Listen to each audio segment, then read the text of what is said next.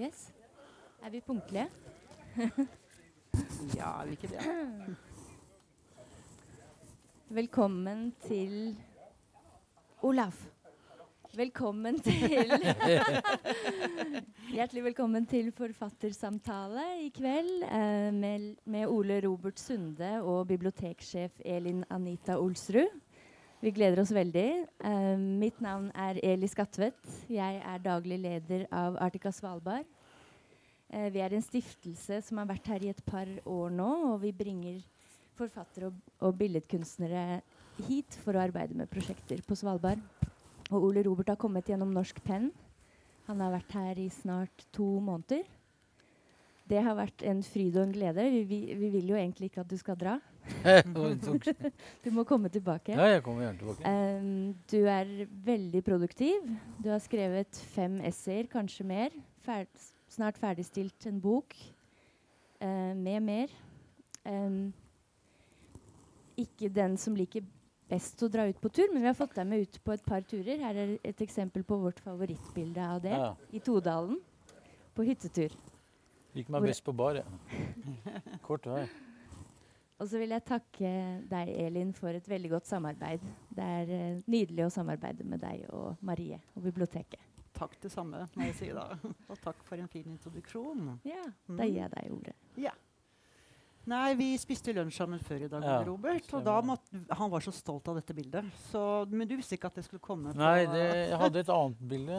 Ja, den to lignet. Og da må jeg si, jeg tror ikke det er mange her som har vært på tundraen i dress og topplue som du har vært. Jeg hadde stillongs, da. Jeg hadde stillongs. Du hadde stillongs under, ja. Men jeg hadde små sko, da. Ja. Med pigger. Litt utradisjonelt antrekk her i Arktikken. Som Eli sa, du har jo vært her i snart 2 måneder, skriveresidens, og du ville jo opp hit for å få med deg overgangen fra lys til mørke. Har det vært som du forventet oppholdet? Ja, for jeg snakket med Anne som var her i 2013 med Koffert til Munch, og hun sa når det er i november så er det helt svart. Så da hadde jeg lyst til å komme hit når det er helt svart.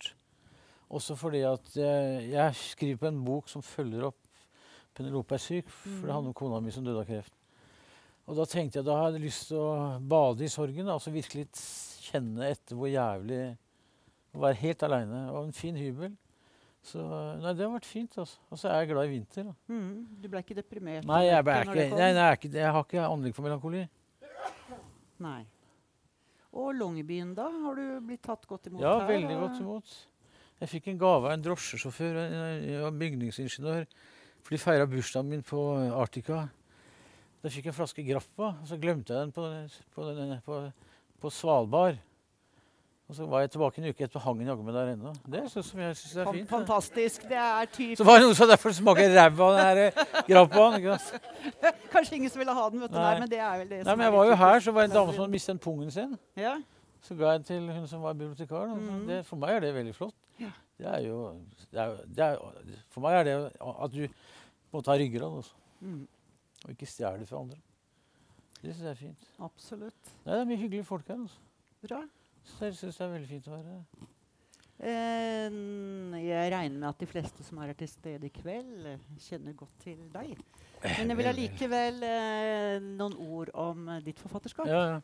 For du debuterte i 1982 med lyrikksamlingen Hakk i hæl. Og siden har du utgitt over 20 bøker. Jeg tør ikke å si eksakt antall, for det varierer litt etter det jeg hører, da, om det er 21 eller 23. Ja, jeg er litt usikker selv, ja. I hvert fall er det en blanding av både romaner og prosa og essays og dikt. Ja, riktig. Og så må jeg en barnebok. Var akkurat det. Fordi det fant jeg faktisk i hyllen vår. En barnebok som du kom med. Er du fornøyd med det? Ja, den dama tegnet jævla fine tegninger. Ja. Hvorfor er vannet vått? En ganske filosofisk bok. Ja, eller kvasifilosofisk.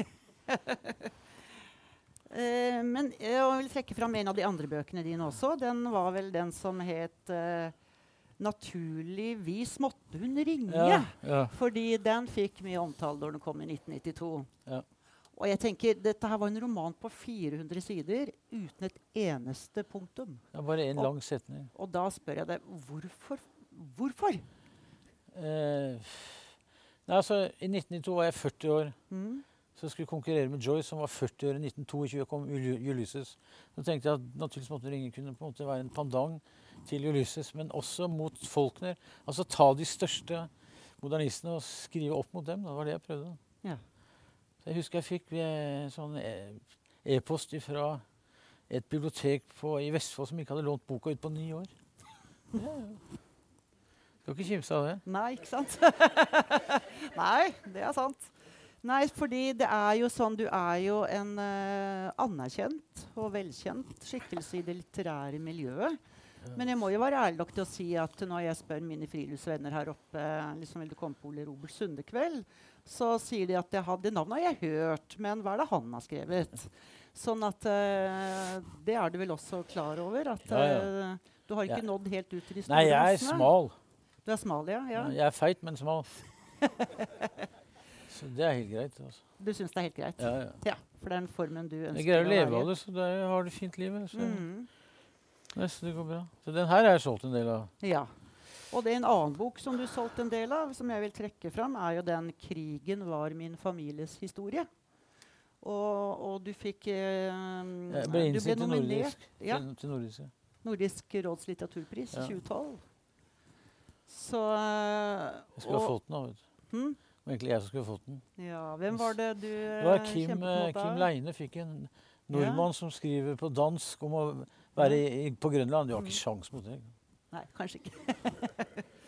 Men han er flink, han også. Ja. Nei, for denne handler jo om din mor og far og bestefar med krigen som bakteppe. Ja, det er litt sånn spesiell historie, for at min mor er engelsk og var født i Kairo i 1921 for at min bestefar overlevde som første verdenskrig. Fordi at de brukte ikke hester under første verdenskrig, og han passet på hestene. Og så som takk for krigsinnsatsen da, så fikk de lov til å dra til Egypt, som var et engelsk protektorat. Så mutteren er født der i 21, og så dro de tilbake igjen når hun var 6 år, og så hun fikk blitskrigen i London midt i trynet. Og da hadde faren min vært krigsseiler, så han dro til Little Norway for å bli flymekaniker. Så han kom over til London og traff mora mi på en pub som heter The Green Man. Så det blir kjærester da. Har det preget din egen oppvekst med dine foreldres ja, det flyttet veldig mye. Og faren min var egentlig sjømann. Så hjemme hos oss har vi ikke snakket sånn engelsk hjemme og norsk ute. Det var sånn kaudervel som mora mi sa, kan ikke du go with the dustbin? Så når jeg skal begynne å skrive bøker etter en sånn språkforvirring, så jeg jobbet mye med det. Altså. Ja. Men jeg har gjort noe med huet mitt, ja, det har jeg. Og det som er i mange av dine, jeg vet ikke om alle, men i hvert fall veldig mange av de romanene dine, så er det vel, ja, du får korrigere meg, men kan jeg kalle det selvbiografiske romaner? Er det et riktig uttrykk? For så vidt kan du godt si at jeg har tatt mye, at det er mye min families historie, det er det. Men det er jo ikke sånn knausgård hvor jeg løfter på dyner, og det er bare som et svagt ekko. Det er en fin historie å skrive opp mot da. Men jeg er modernist, det er jo det er, ikke sant? Det er derfor jeg har jobbet mye med tekst, da, mens den her er jo noe annet. Det er vel jeg har en redaktør på Jylland som heter Morten Moy, han har hatt siden 93, og han lurer på om ikke jeg skal skrive litt enklere bøker. Ja. For jeg har liksom skrudd meg inn et hjørne med noen av bøkene mine. Da. Hva tenker du selv om det da? Nei, det er morsomt, prøve noe nytt. Da tenker jeg hvis jeg kunne skrive som Bach sine fuger. Også. Ja, da må du forklare. Ja, så vi bruker det teoretiske materialet som Bach bruker når han lager fuger. Da.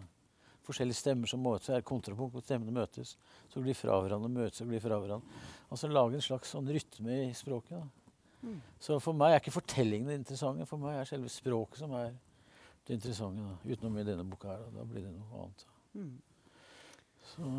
For det er jo det som er hovedfokus i kveld, er jo nettopp denne boken som du ga ut i 2017. Ja. Penelope er syk. Ja. Og som du sier at det er en bok du er stolt av, men du skulle ønske at du ikke hadde hatt behov for å skrive den. Ja, selvfølgelig hadde hun levd da. Ja. Så det er en dødsbok da. Og den heter Penelope, for Penelope er liksom kjæresten til Odysseus i Homers Odysseen. Det er hun som er hjemme og vever mens han er borte i 20 år. Så det arbeidet for henne, det er hun laget, utskjært for hånd. ut fra sånn arabisk påvirka kunst. Da. Så, ja, din kone, ja. Ikke sant? Ja. Jeg så en avisartikkel hvor du har et stort, det ser ut som et veggteppe. Ja, det ikke teppe, men det er en slags gardin som trykt på, som vi har skjært ut for hånd med skalpell, som ramma inn. Som denne forsiden. Det tatt bare med mobilen min, altså. Ja. Som du også sier, det handler om din kone. Ja. Hovedpersonen heter Robert, og det må jo være deg. Nei, det litt rart, for at jeg laga radioteater av det i NRK. For jeg vant P2-lytternes romanpris. Og det de gjør nå, de lager radioteater av bøkene.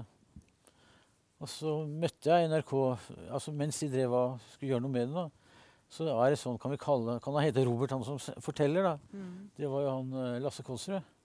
For det ikke noe navn her.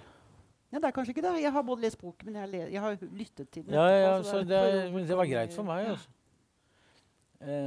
Det ble 10 episoder. De har gjort en fin jobb. Altså. Jeg vil absolutt anbefale dere. Jeg har ikke hørt den selv. Nei, den ligger på iPad. Ja, den ligger på NRK. Bare søk på NRK Radioteater. Penelope syk, så ligger den der i 10 deler. Og jeg syns i hvert fall det var en veldig flott ja, de har gjort en veldig fin jobb, da. Men det Robert har de tatt sjøl, da. Ja. Eller de spurte meg, det var greit. Skjønner. Eller han som da sønnen til Joakim Kallmeier, det var vel han som iscenesatte hele greia. Det er mye arbeid, ikke sant? Det til og med minus 80 sider, da. Så ble det jo 10 episoder av 35 minutter. Da. Så det er over 5 timer, da. Som akkurat som du sier det. Eller en anmelder skrev at du har brukt 207 sider, som denne boken består av, til å fortelle om en mann som går 200 meter. Ja, litt mer. Ja, det er ikke så langt. Det er fra der jeg bor på Bislett, på Theresegata opp til Adamsjø, og så til Sjusjøbutikken og ned igjen, så er det sånn cirka 7 minutter og sånn. Det blir 200 sider. I hvert fall, det er en mann med det formål at han skal ut og kjøpe sushi og snus til sin kone. Ja.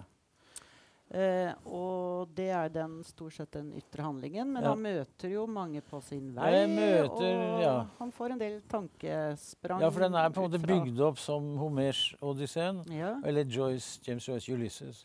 Så de der kyklopene som Odyssey møter, jeg møter en sånn kyklope i begynnelsen, en kvinnelig kyklope.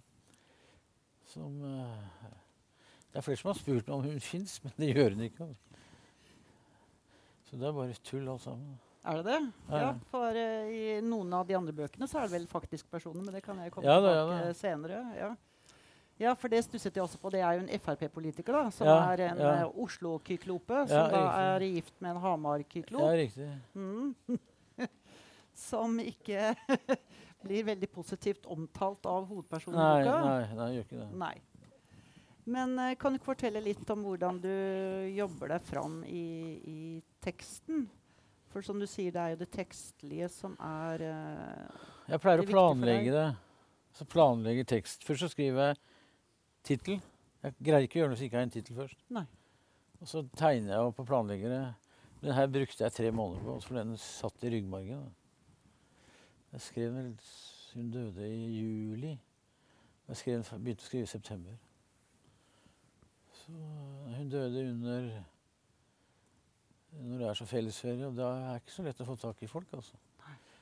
For hun ville gravlegges, hun ville ikke brennes. I Oslo så brenner 80% blir brent. Så finne en gravplass, og graverne graver ikke etter klokka 2 i fellesferien. Det var ikke så lett å få tak i prest heller, da. Så... Nei, men det er en bok om sorg, og så er den komponert sånn at det begynner som en flukt. Slik at når vi nærmer oss Stensgata, hvor den slutter, så blir det mer og mer sorg. Det er flere og flere episoder om hennes sykdom. For det var en ganske tøff sykdom. For det begynner jo sånn med... typisk av kreft, du har kreft, ok. Det er helt forferdelig, men hvor aggressiv er kreftformen? Den er ikke så aggressiv. Ok, du har spredning, ok. Hvor langt er spredningen kommet? Å, det har kommet sånn, ja, ok. Altså, vi driver hele tiden og pusher unna for å overleve, da. Mens datteren min var sånn at hun ville vite liksom, hvor har du kreft. Men fastlegen ville ikke si noe særlig for liksom, at vi skulle holde. Så vi begynner med endetarmen, så er det spredning til leveren. Og så er det spredning fra leveren til buken, og fra buken til lungene. Og så er det en sånn liten sånn lymfesak som er smittet, og så går det fra lungene opp til huet. Så det var 2 svære svulster i huet. De opererte bort den ene oppe her på campus her. Og så var det en de ikke tok. Kirurgen sa den tør ikke ta. Men den tar jo stråleren bort. Ja, veldig. Men det de ikke sier, det er at hvis du først får kreft, så får du som regel kreft i leveren. Det var helt vanlig. Og får du kreft i leveren operert, så får du blodpropp. Det er også helt vanlig.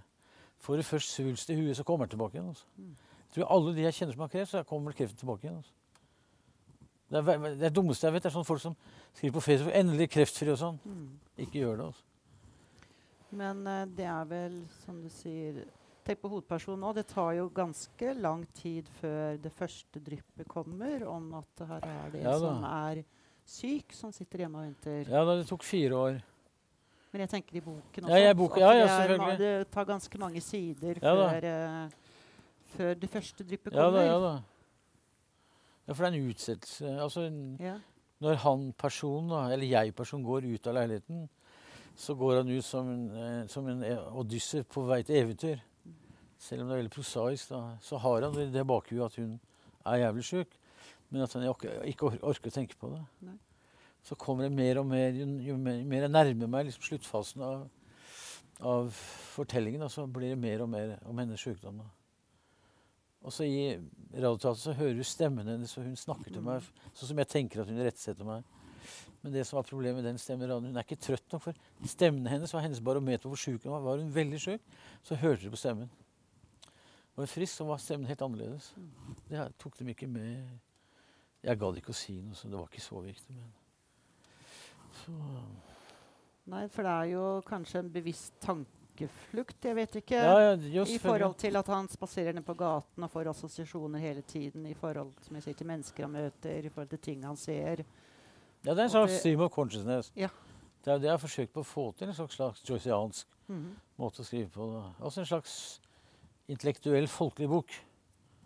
Og det må jeg si til tider, litt kanskje veldig intellektuell i forhold til ord du bruker. Sånn, ja. For jeg satt med den hjemme, og så måtte jeg slå på det ene og det andre ordet. Fordi det var jo, kanskje det handler mer om meg, men at du bruker litt jeg bruker kanskje kuriøse ord. Kuriøse ord noen ganger.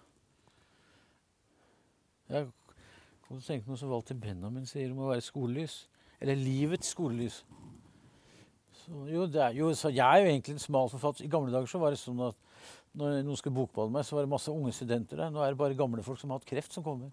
Så det har skjedd noe rart nå, men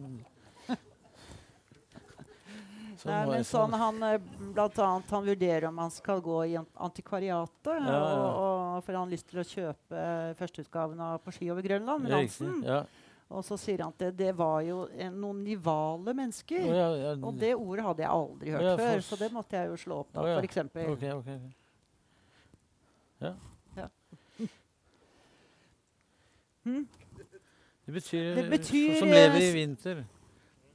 Som lever i vinter, som er omgitt av vinter. Det betyr. Men altså, redaktøren min, han slår ned veldig fort og sier jålete ord, bort med det. Men han slår ikke ned på den da.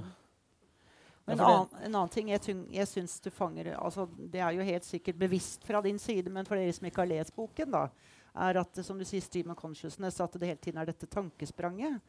Og det fanger du så godt i måten du bygger opp setningene på. Okay. At en setning kan jo vare en halv side med mange kommaer, fordi du følger tankespranget, så følger også setningen.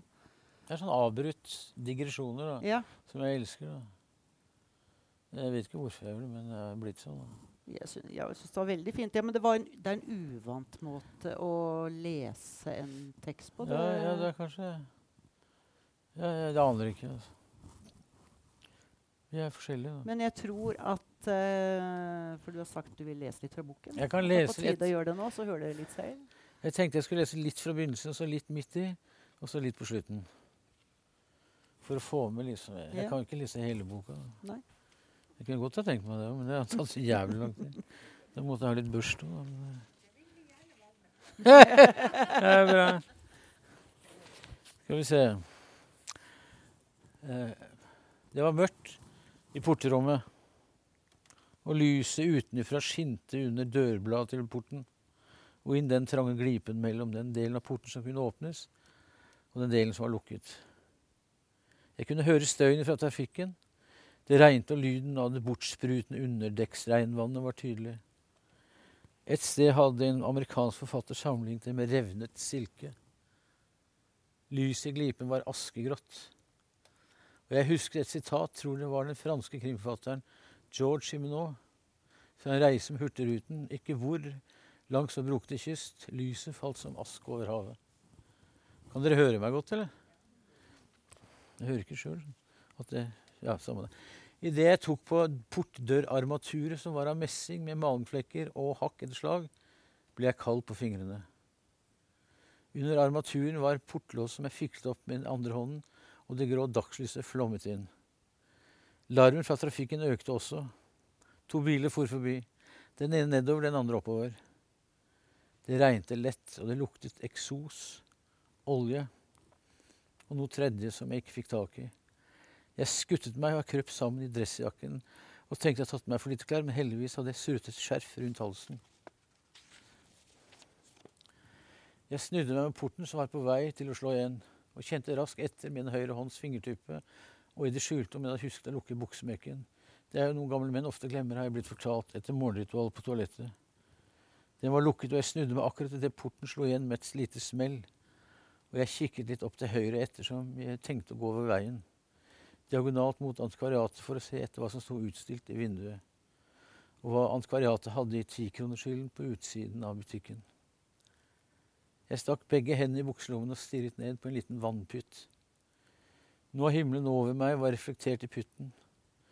Så ble hinnen utydelig, og jeg kjente etter at det ristet under meg, uten at jeg hørte hverken noe trekk eller buss. Ikke engang en varebil. Gata var tom for biler, og jeg hørte at noen ropte. Det rant skitten vann fra de fylte blomsterpottene som sto i hver sin rekke på begge sider av veien. På hver sitt forte for å hindre at biler skulle parkere der. Det var røsling i pottene, og et sted hadde jeg lest at det er vår nasjonalblomst. Jeg løftet blikket og glanet mot et av vinduene i antikvariatet.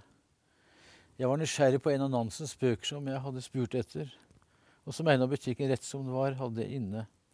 Han hadde fortalt meg, og det var på ski over Grønland. Jeg hadde nettopp lest Amundsens bok om Sydpolekspedisjonen. Ville gjerne lese mer av Nansen.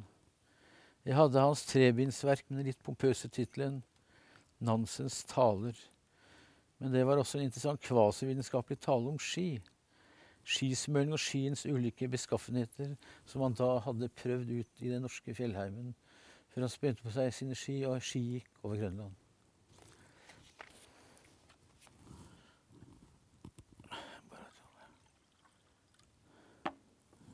Fin, altså. Da jeg skulle til å skritte ut i gata mellom 2 blomsterpotter, som minner mer om tønnegriller enn potter, hadde trafikken tatt seg opp, så jeg måtte vente. Gikk uten å tenke på is, snø og konstant motvill og 40 minusgrader. Og hvordan disse nivale typene orket det. Da slapp de få problemer med nervene, våkenetter og store depresjoner. Alt det slapp de. Det var som å synge i et kor, hadde min datter sagt, eller det å være fotballtilhenger. Og brøle for harde liv det øyeblikk ditt lag skårte, eller ble oppløst i tårer når de tappte.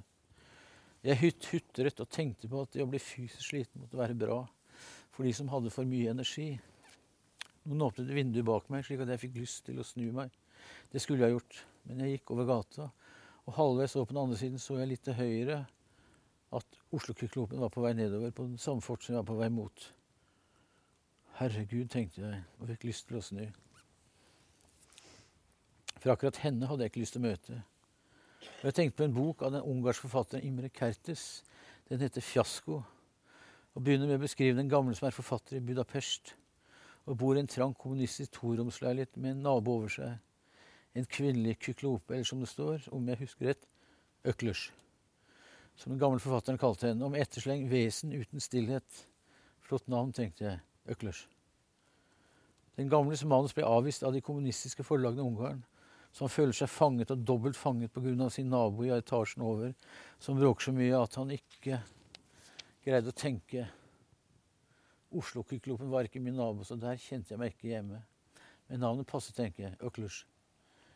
Imre Kertész, som ikke den gamle stil, hans ikke-kommunistiske stil, hans ungarske stil, passet ikke ettersom den er for svært snirklete, og dessuten skrapte den på den ungarske skinnlegen på grunn av krigen, og at den ungarske forfatteren som var jøde ble et offer for den ungarske hitlerismen, og som 16-åring ble han internert i en tysk konsentrasjonsleir i Polen, Auschwitz. Oslo-Kyklopen kjente jeg etter en fest i nabolaget. Hun var lokalpolitiker, og det var FrP som var hennes parti. Hun siterte ofte Marx uten å ha lest et eneste ord av ham. Så sa hun selv var Øklers. Hun til og med bodde på Adamstuen dit jeg var på vei for å kjøpe sushi og brød. Jeg hilste på henne avmålt, men høflig. Før jeg gikk rett bort til antikvariat for å se inn i vinduet og på 10-kronershyllene. Hun gikk etter meg. Det klapret for skoene hennes. Det var et par kraftige høyhælte pumps. Er ikke det det heter? Og de var knall røde. De skulle heller ha vært mørkeblå. Hun stilte seg rett bak meg. Hun hadde på seg en kåpe. Den var klart blå. Så stilte hun seg ved siden av meg og pekte mot en bok som lå i vindusplassen. Det var Nansen ski over Grønland. Det så ut som førsteutgaven, så den ville jeg spørre om. Ettersom jeg hadde en avtale med antikvariatets eier om å bytte mine bøker mot hans bøker. Er du jøde? Spurte Oslo-Kyklopen. Hvor spør du? Spurte jeg. Du ser ut som en jøde. Nedsegrev, fortsatte hun. Og nikket mot meg fjes før hun pekte mot bok til Nansen og sa vår siste stamme. Hvor er det blitt av resten? Den gangen vårt fedreland var et riktig kongerike. Da mener du før Nansen? Jo visst, før 400-årsnatten under apekatten. Jøss, sa jeg, ikke sant? Sa hun, jeg er ikke dum fordi jeg stemmer på FrP. Og så smisket jeg angret med en gang. Og så med de tøffe skoene, sa jeg. Ikke sant, svarte hun. Øklers seg inni meg. Fikk jeg lyst til å si det høyt. Vår siste stamme, hvisket hun. Og snudde seg vekk fra vinduet og glantet meg som jeg hadde en skylden for at den var borte. Hvilken stamme tilhører du, sa hun, og jeg, hva mener du, du er jo ikke norsk, sa hun. Nå styrte hun på meg med sine lyseblå øyne. Ikke helt, svarte jeg. Det var det jeg visste, sa hun. Som om hun lenge hadde vært i tvil. Altså jøde kom det fra henne. Om så var, hva gjør det? Ingenting, sa hun. Og trakk pust. Det er ikke jøde som er problemet, det er de andre. Hvem andre? Det vet jeg det. Ikke koketter, spurte jeg, sa hun. Mohammedanerne, sa jeg. Ikke uten en liten spott i stemmen. Helt riktig, sa hun, det er dem. De hører ikke hjemme her. De hører hjemme i en ørken på kameler, ikke på Freia, sa hun. Og jeg sa, er du rasist? Og så svært direkte, sa hun, det er jeg. Noe så dumt, repliserte jeg. Hun trampet den ene høyhælte skoen i bakken, som ville gi meg et spark bak. Eller noe som kunne være verre enn det. Øklers, tenkte jeg en gang til. Jeg rygget vekk fra vinduet og overveide om jeg skulle gå inn i butikken eller gå vekk fra henne opp mot Brageveien. Trikken kom nedover Thereses gate, hviende som et fly som skulle til å lande. Hør, sa hun. I dem sitter bak rattet. Den har ikke ratt, sa jeg, som styrer, sa hun, og bråker med vilje, tror du? Bare for å terge oss, som ikke kommer fra den samme stammen, muslimene, de er overalt. Det kommer til å bli flere og flere som kommer til å hoppe i kollen, sa hun, sa jeg. Du tuller, sa hun, og jeg hørte enda en trykk, var i anmarsj, nå på vei opp fra Bislett. Da det sluttet å regne, og jeg kunne lukte hennes parfyme, uten at jeg visste hva den het. Jeg frøs med en gang i nakken, og kunne merke at hårene på underarmen reiste. Hva het en? Cutis anserina. Gåsehud. Min gamle far, sa jeg, og hun sa hva med han? Han var så redd det skulle bli så mange innvandrere at de ikke ville bry seg om våre nivale vaner, som er å gå på ski og hoppe i kollen. Der tok han feil, tror jeg, sa jeg. Hvordan vet du det, sa hun og stakk hendene ned i kåpelommen. Jeg vet det ikke, men tenk på hva som er den største idretten i India og Pakistan. Vet du det, spurte jeg. Hun ristet på hodet. Det er cricket. Som kommer fra Storbritannia. Det visste jeg ikke, sa hun. Jeg skal bare lese litt lenger bak her.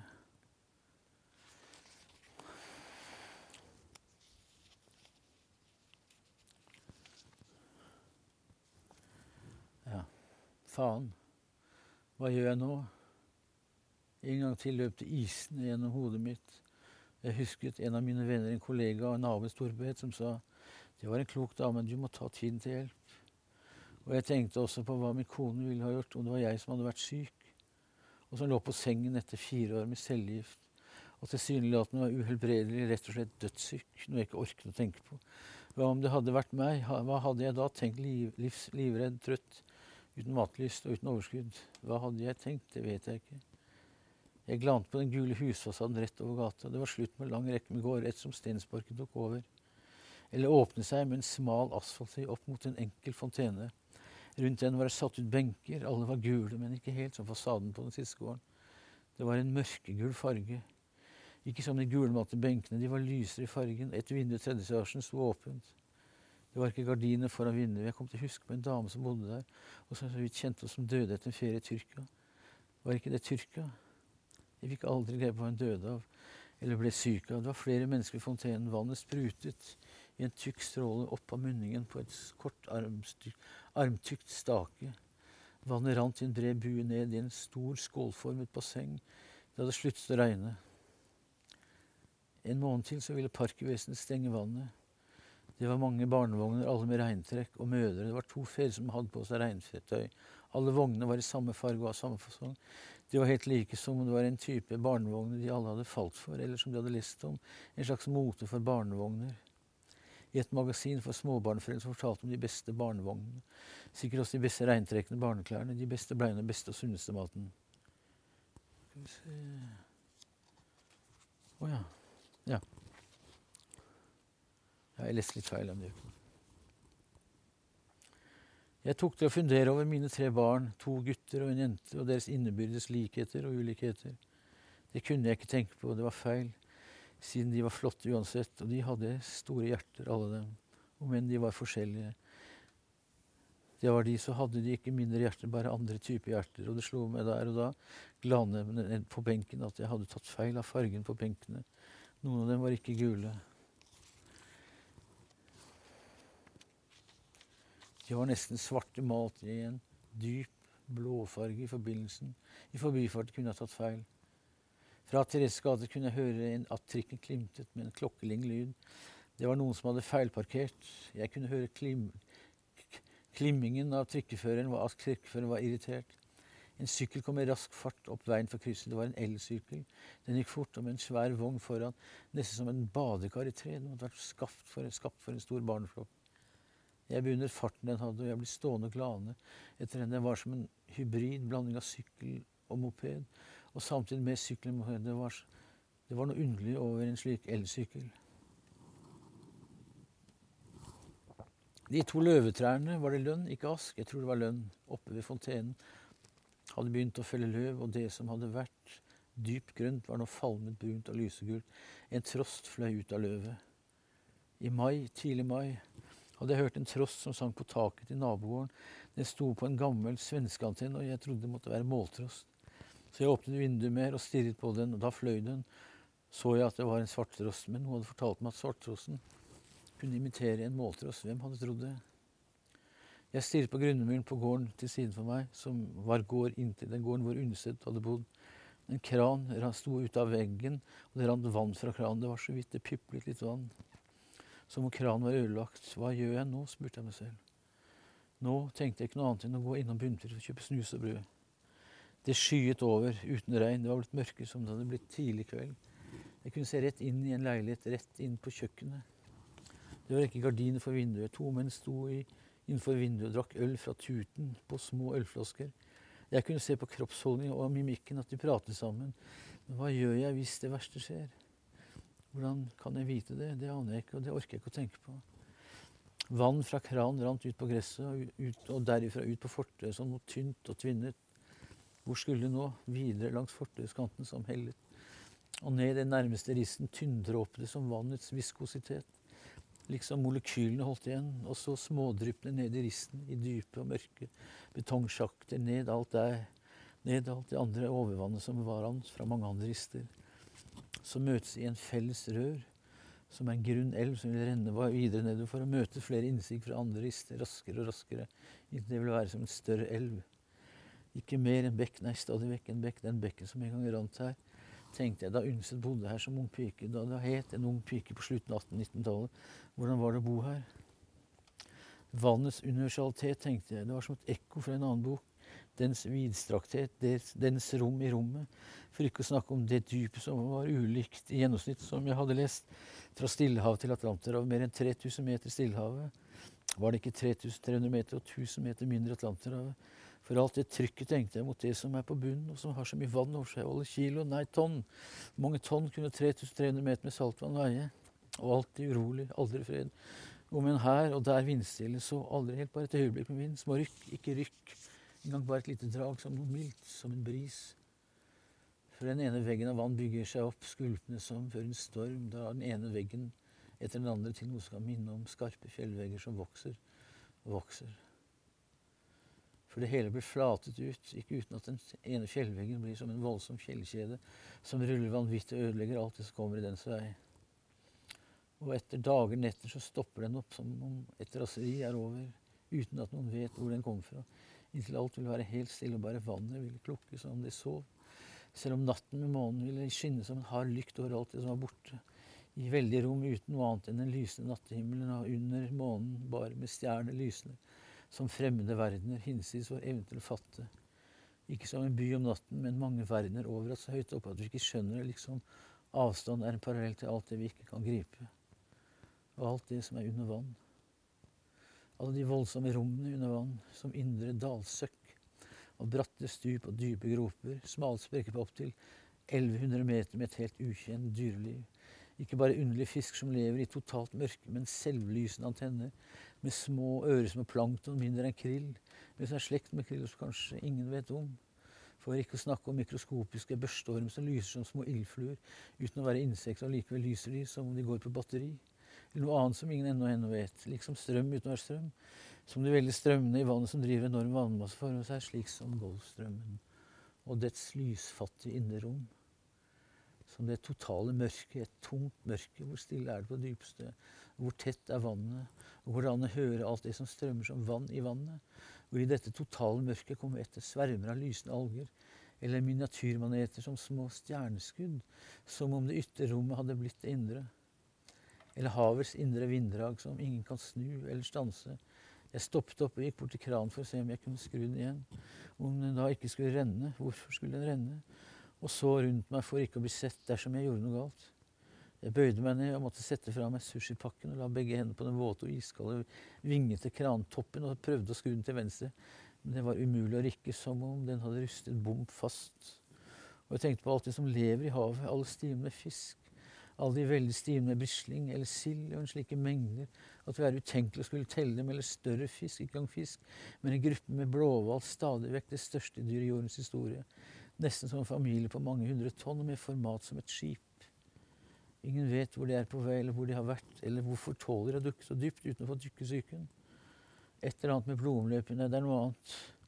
En annen type hval, tenk bare på hjerteslagene og hva slags blodtrykk måtte de ha som en variasjon av giraffen, undervannsgiraffer. Bare mye større, alle øynene som et anker holder seg fast. Og ikke er det drift, alle de trådene som holder dem fast. Ikke røtter, men noe annet som minner røtter enn øys fundament.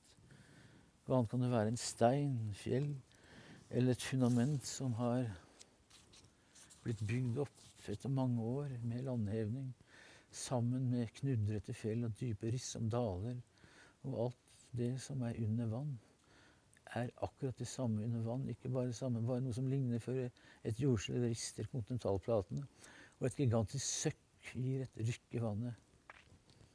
Jeg fikk ikke stengt vannet, og da reiste jeg meg opp og tok med meg pakken med sushi, og gikk fra kranen som stadig vekk lekket en tynn stråle med tvinnende vann, som om det var noe uanvendelig med det, og jeg tørket de iskalde hendene mot bukselåret.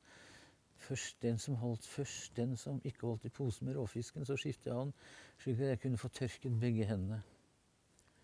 Jeg passerte forbi skiltet hvor det stod at Undset hadde bodd i gården på slutten av 1890-tallet, holdt nesten på å kollidere med en tyv som jeg hadde sett før.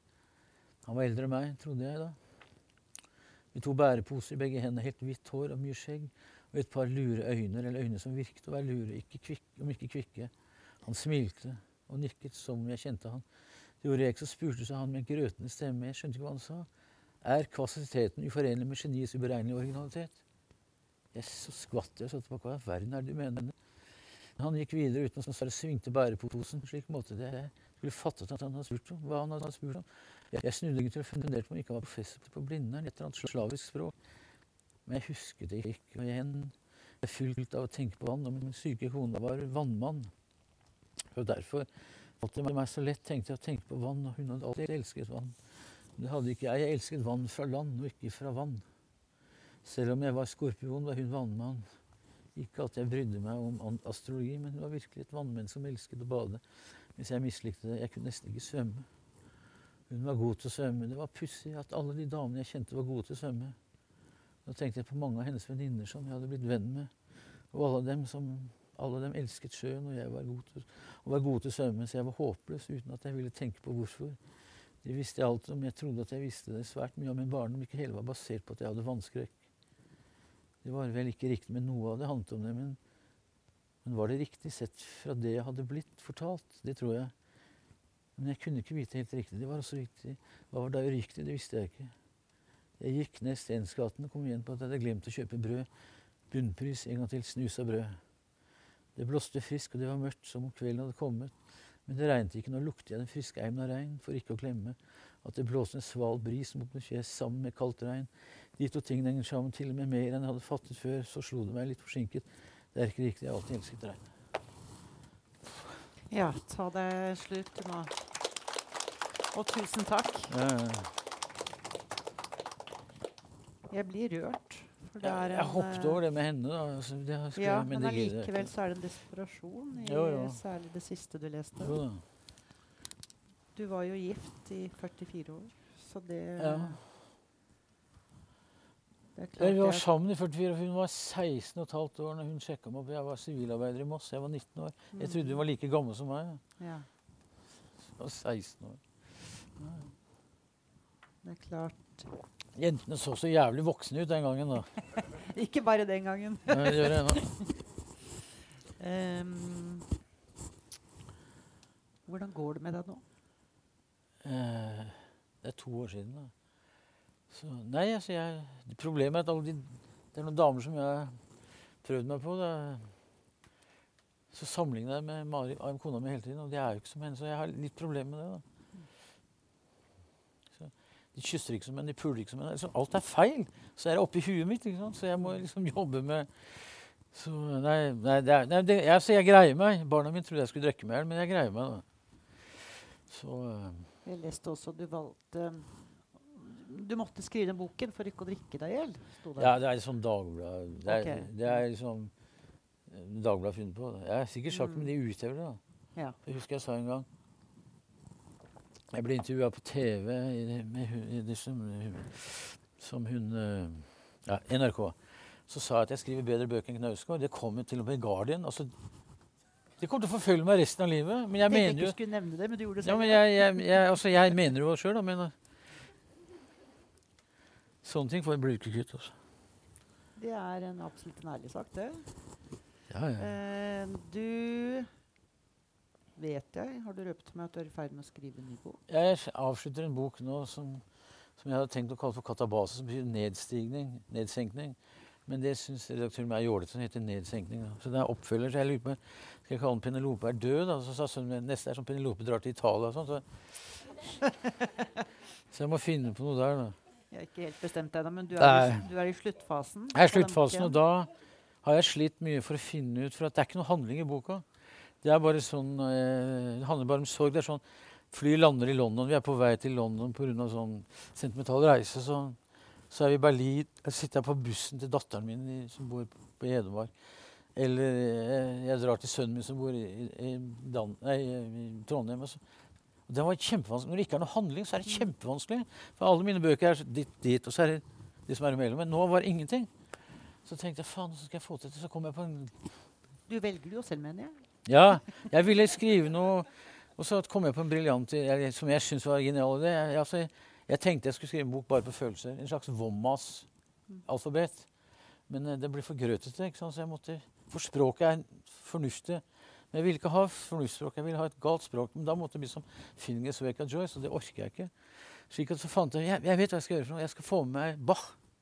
Johan Sebastian Bach skal være min veiviser ned til dødsriket. For at når hun døde, på Lovisenberg sykehus, så var det en dansk sykepleier som jobbet som palliativgreier, som åpnet opp vinduet slik at sjelen skulle få fritt leie til Gud. Da. Det synes jeg var så fin gest. Altså, jeg bruker den slik at meg og Bach, vi kjører med sånn hjemmelaget fantasifull drone. Han bare tar et gammelt silkeskjerf som han kaster på 400 år gammel, for han er jo gjenferd han da. Plutselig blir det en drone som følger etter sjelen. Så møtes de i Stensparken, for i Stensparken er det et gammelt tilfluktsrom. Der møter de døde. Og så gjør han seg om hele tiden. Plutselig så spør jeg personen, hvem er det nå? Per Sandberg på fyll om 2 år. Men for det første skrev på om 2 år. For han ser i fremtiden. Så snakker han nynorsk, så er han Jon Fosse plutselig. Og så er han, ja, så han skifter personlighet hele tiden. Da. Så er han skuffet, for jeg bruker en tysk filosof som heter Walter Benjamin, som sier at Gud har trukket seg vekk. For det er en skade av Gud. Så jeg tenkte, i og med at vi tror ikke på Gud lenger, så må jeg liksom få en sånn at alt Bach gjorde, det var jo fordi at han ville dø for å komme til paradiset. Så dør han, så er ikke Gud der. Så det er liksom noe av clouet med. Og da har jeg lest veldig mye Dante for å se hvordan Dante gjør med guddommelig komedie. Og så er det en annen amerikansk fetter som heter George Saunders, som har skrevet en bok som heter Lincoln i Bardo. Bardo er som mellom i verden, altså sånn i buddhistisk tenkning. Du er ikke død, du er heller, det er sånn sjelelige greier. Det handler om Lincoln. Han mistet sin sønn under borgerkrigen, William. Så besøker han, og da er det mange andre lik som lever der, som passer på. Ja, så jeg tenkte jeg kunne bare finne på noe tull. Da. Det høres spennende ut, men det høres ikke så enkelt ut heller. Da. Nei, enkelt er det ikke. Men jeg har fått det til nå. Bare 160 sider, så det blir fint. Og det har du sittet her i mørket og skrevet på? Ja, slutten da. For da skriver jeg at jeg sitter her og skriver og fikk den ideen. Da. Fordi at jeg har skrevet ett essay til Klassekampen som kommer, og så ett essay til Dagbladet som sto nå på tirsdag, og ett til Dag og Tid som kommer på fredag. Og så har jeg skrevet ett til disse her som driver Arctic Svalbard. Ja, Arctica. Og så skriver jeg på et lengre essay til Vinduet, for de skal ha sånn reisenummer, første nummer. Så da tenkte jeg, så sa min redaktør at jeg kunne liksom problematisere dette med et Womma-språk, og dette med hvorfor kan du ikke skrive bare på følelser? For språket er jo fornuftsorientert. Liksom. Finne en innfallsvinkel til det Svalbard-essayet. Fordi at jeg tenker at alle de som er her, dere er jo her av en grunn. Det er romantikere hele gjengen. Eller eventyrlystne. Ja, som elsker den rare utposten i verden. Liksom. Merkelig sted, men interessant. Så jeg liker jo vinter og mørke. Det er noe fint noe med mørke. Altså. Men jeg var en tur til Oslo forrige torsdag for at Forfatterforeningen var 125 år. Å komme til Oslo full lys, det var jævlig flott. Altså. Da tar det som selvfølgelighet, men det er jo faen ikke det, ikke sant? Det er omtrent som å få kreft, og det er ikke selvfølgelig at du lever. Ikke? Så det var, så er jeg liksom takknemlig for å få lov til å være her. Da. Jeg synes det er fint, det er rart. Men det rare er at når jeg kommer ned, så alle mine venner på min alder, jeg er pluss 60 da, de synes det er veldig tøft å komme hit. Men jeg tror ikke de unge synes det var så, men alle synes, de elsker Svalbard. Altså. Det er utrolig hvor høy stjerne Svalbard har. Altså. Det merker vi jo. Det er veldig rart. Jeg har ikke Sverige nå, ikke sant? Da tror jeg vi nærmer oss slutten. Ja. Er du enig i det? Ja, nei, helt greit. Nei. Nei, men det gjør noe med huet mitt å være her. På en positiv måte? Ja, selvfølgelig. Så hadde jeg ikke vært det. For jeg kjenner folk som har vært der. Det var en pianisten Egil Kapstad. For jeg kjenner enka etter han. Han sa han var i mørket, så det var helt jævlig. Altså. Men jeg er ikke melankoliker, så jeg greier meg. Det var godt. Jeg tror ikke noen av oss kan være det som bor her. Nei, for jeg husker når jeg fikk skriner fra Arctica, liksom, ups. Det er tøft her når det blir mørkt. Jeg synes det er fint. Altså. Så... Da sier jeg tusen takk for for at vi fikk komme. Vi kan gjøre det sånn, da. Ja. Kan vi ikke gjøre det sånn litt formelt? Ja. Og så før du skrur ned, for du sa det jo selv, at hvis noen Ekstraditoriet, hvis noen har lyst til å spørre noen. Ja, men nordmenn er så forsiktige. Også. Ja, vi er jo det, men det kan jo være noen her som har noen spørsmål til deg.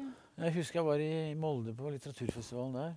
Så var det sånn Salen av Roret. Det var en dame som spurte om det var lov å synes boka var morsom. Om det var meningen. Sørgmunter, ja, det er jo det. Så Og det som holdt på med, ble enda mer crazy. Altså, ut av sorgen så kommer det noe rart nå. Da.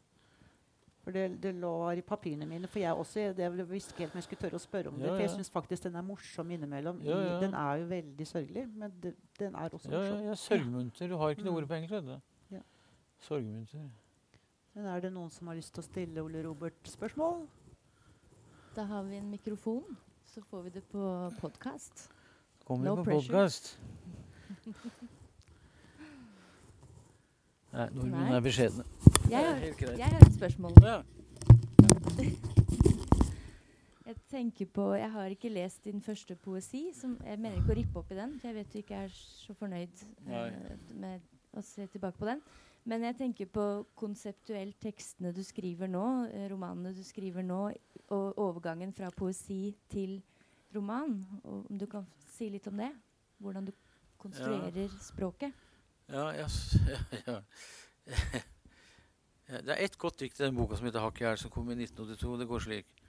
Regnet har gått langt, nå kommer over gata for å møte kinnet ditt. Resten kan du bare hive i søpla. Og så etter det dikt. Nei, det dårlig. Nei, det var en inngang også. 2 dårlige diktsamler, så kom med den enkle debuten som heter En lange teksthistorie, som en veldig eksperimentell. Nei, altså, jeg hadde lyst til å skrive vanskelig og intellektuelt. Og så ble jeg sånn dårlig Rolf Jacobsen-posør, som var helt... Men det var en åpning inn, da. Så, men altså, en av mine bestevenner, Tor Ulven, han kan jo skrive dikt. Så hvis du leser dagboka til Hauge, jeg skjønner ikke Ulven det hele tatt, skriver han. Så det synes jeg overdriver litt, da. Det ikke så vanskelig. Men hvorfor må du skjønne det? Kan du ikke bare ha det gøy med å lese det? Det sant. Jeg vet ikke hva fuglene synger om, men jeg synes det flott. Så, nei, nå har jeg lyst på en øl, ja. Ja. Ok, da... Det jeg enig med deg i. Tusen hjertelig takk. Da har jeg noen gaver her. Og så tenkte jeg vi skulle si at vi går videre til Svalbard. For de som har lyst til å følge med og ta en øl og en prat, så må dere gjerne det.